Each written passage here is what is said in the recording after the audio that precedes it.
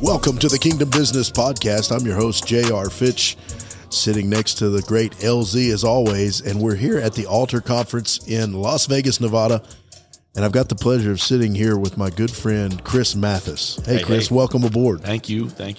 Anytime I'm around you, bro, I'm always jealous of your beard. I do not know why. Your beard is glorious. Yeah, but your beard color is spectacular. It's chiseled. Thank you. It's exquisite. Yeah, thank you. I love a couple of years ago, I don't know the story behind it. I just know I saw it on social. You shaved it, but you left the mustache. That was very beginning of COVID. My wife told me she hadn't seen my face in 10 years and wanted to see it. Yeah. And so hesitantly I did. I shaved it and left the mustache and regretted every minute of it. Yeah, I just remember when the pictures hit social, I was like, factor. No. Yeah. You know, I had a Shih Tzu one time, and the vet told us, said, don't go cut this dog's hair. Right. I'm like, why? It's like, it's part of their personality. Yeah. And in the summer, the dog's name was Judah. He got into some stuff and we had to go have his hair cut. Mm-hmm. That dog looked defeated. Mm-hmm. So I had to shave anyway. I was a defeated dog, but my beard grows so fast. I mean, it came back in like 3 weeks. Come on with that, bro. You sound like me. It's like if my barber messes it up, I'm like, bro, whatever, it's all good. Give me 2 or 3 weeks, we're good. That's right. So tell us a little bit about you. You're in Edmonton, Alberta? I'm in Edmonton, Alberta, yeah. Okay, yeah, wow. When we first met, we were pastoring at Florida right. At the time, the Summit in Crestview. It's now the Southgate. But about 5 years ago, the Lord started stirring in us a real prophetic journey to step into our assignment in Canada. Okay. And so we made the move and left everything we had in Florida, our ministry, our friends, our family, and pioneered a work there in Edmonton, Alberta. And so we've been there 4.5 years on the ground. Wow. And love every minute of it. What's that been like? Well, Florida boy moving to Canada, in the natural, it's a big shock factor. Sure. It's not the Bible Belt in the South, right, as we're all accustomed to. Sure. So you're dealing with a different dynamic of people, their perspectives, their political viewpoints, how they were raised. All your church kind of upbringing in the South goes out the window. You cannot win people there with that mindset. You really have to get all the Bible Belt kind of bad theology out and really just keep it simple and preach the kingdom. The kingdom, yeah. Sure. Wow. We were talking yesterday, and I don't want to get too deep into it, but I know that when COVID hit, you and Nikki personally had some issues. Yes, we did. That were just crazy kind of stuff. Yeah. Is that something you feel comfortable talking about? Oh, it's all public, man. You can Google Nikki Mathis, and you will find that somewhere. She was coming to the States to record an album and doing some recording in Dallas with some friends. And on her way back, she didn't have the right COVID test.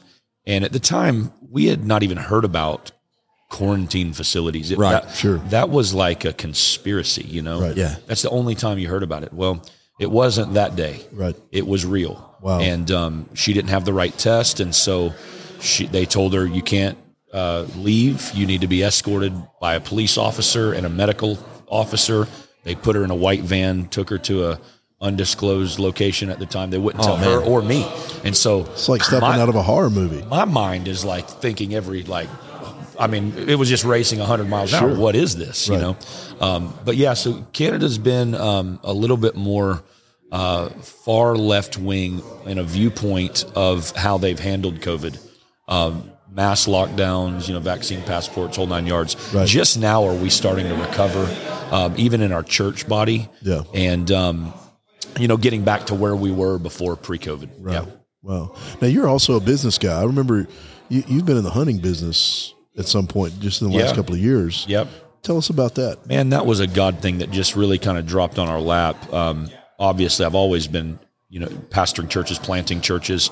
Before I was in ministry, I had a couple businesses. So that was kind of something that I'd laid down. Okay. But hunting is a huge passion of mine. Sure. Which was a bonus moving to Alberta. Yeah. I had a good buddy of mine. He owned a deer ranch in Saskatchewan, and he was looking for an investor. And the Lord had just recently blessed Nikki and I. We had sold our house in Florida, and we were able to, invest in that company. And he told me going in, he said, we're going to keep this a year. It could be 10 years, but if the right offer comes along, we're going to have to sell it. So the right offer came along, and we had to let it go as one we couldn't turn down. Wow. Kind of bittersweet because the place was beautiful. It was an amazing ranch. Yeah. Yeah. Yeah. Well, congratulations on selling your business. Thank you. Thank you. Yeah. I took Matty up there. He killed a big elk on our ranch last year. Wow. Yeah. That's so cool. Yeah. That's awesome. That's part of our thing, especially with when it comes to churches, marketplace guys taking their position in the kingdom is huge, and I believe we're going to start seeing more of that. I believe, matter of fact, one of my prayers is that pastors that depend solely on, church income, that the Lord's given them witty ideas and inventions, and they're going to begin to step out in faith and see these things happen, right? Yes. Because there's going to be a major transfer of wealth happening. And I believe those guys are going to take advantage of it as well. And so when I hear you talk about that, it stirs something in me. But at the core of who I am, I'm an artist. I'm a musician. And I can't help but look at your arm. Yeah. Can you kind of explain what the tattoo is on your arm? I know there's got some meaning there. I see the clock. Very prophetic journey. This is the Valley of Bones. Wow. And this is a piece that I had done years ago. And let me stop you because he's starting up at the top of his shoulder on his right arm. He's going to work his way down his bicep, his elbow, into his wrist. So I just want you to know as he's talking. So that's an actual Renaissance painting that was done in the 1600s. And it's a Valley of Bones. And then, of course, the clock, the maple leaf here is very significant because of Canada. Sure. And the compass is a representation of my true north. Okay. That also being very prophetic, being in Canada and just the lifelong assignment there. And then on the inside, a lot of filler pieces there. And the inside also another Canadian maple leaf. And, sure. Yeah. So, yeah. Can you tell me about the time on the clock? Yeah. Can you tell me what time it is? It looks to be about... No, I can't tell you what time. 5:35? No. 1, 2, 4:30. 4:35. Nope. Oh, it's upside down. There we go. Well, this is 1, 2, 3. 3. So it's 3:30, 3:35. 3:33. Oh, call to me. Call unto me. And I will answer. Come on, bro. I love it. Yeah. That's so great. That's kind of an anchor scripture in my life. Just that is so cool. Us too. Yeah. That's a big one for us. Yeah. I didn't know that. Yep. That is so neat. Yep. I've not really asked about my tattoos a lot, so thank you. Yeah, no. I think cool, I think it's a very. I mean, again, it goes back to the core of who someone is. Yep. But I was telling somebody earlier today, tattoos have been growing in popularity, but I think too, it's an idea of a generation that knows they have a canvas that they can express themselves with. So I'll go back to our merchandise. One of the things that we do with our shirts is that we want to create conversation pieces. You're going to hardly ever see a scripture reference on our shirts because we want somebody to go, hey, what does that mean? And when I see your arm, I know there's a significance, but I know there's other people out there that I want them to start paying attention to these things, because again, a walking canvas, man, I love seeing someone that can express that on their body.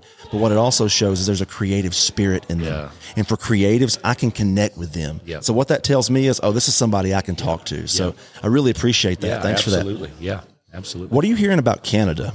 Oh man, so much. We had a word years ago that Canada was going to be a very key nation for the nations of the earth that would help usher in national and international awakening. There's a scripture in the Bible that says the leaves of the tree are for the healing of the nations. And the maple leaf is the one nation in all the nations that has a leaf as its symbol. Wow, come on. And we really cling to that scripture as a prophetic promise that Canada, the maple leaf, will be the leaf for the healing of the nations on this side of heaven. Come on. And that out of Canada, we would see a national and international move and expression of the Spirit. And so we've been connecting with that word. Worship for us is a huge dynamic for what we do. Summit Sounds. Nikki has written some very key prophetic songs for Canada that the Lord has just used tremendously. I mean, blowing our mind. I don't know if you guys saw the Truckers. Yes, sure, recently. Of course. Yeah. Well, Nikki wrote a song about 3 years ago called "Stand on Guard." And in that song is the Canadian national anthem integrated in that song. And it's all about revival in Canada. And when this trucker movement happened, they took her song and they were using her song with all of these videos. It was really a national movement. Come on. And Nikki's song, Stand on Guard, was the song that was calling truckers to stand on guard for their nation. It was being played at Parliament with the thousands of truckers down there on the loudspeakers. You got Summit Sounds and Nikki with Stand on Guard playing.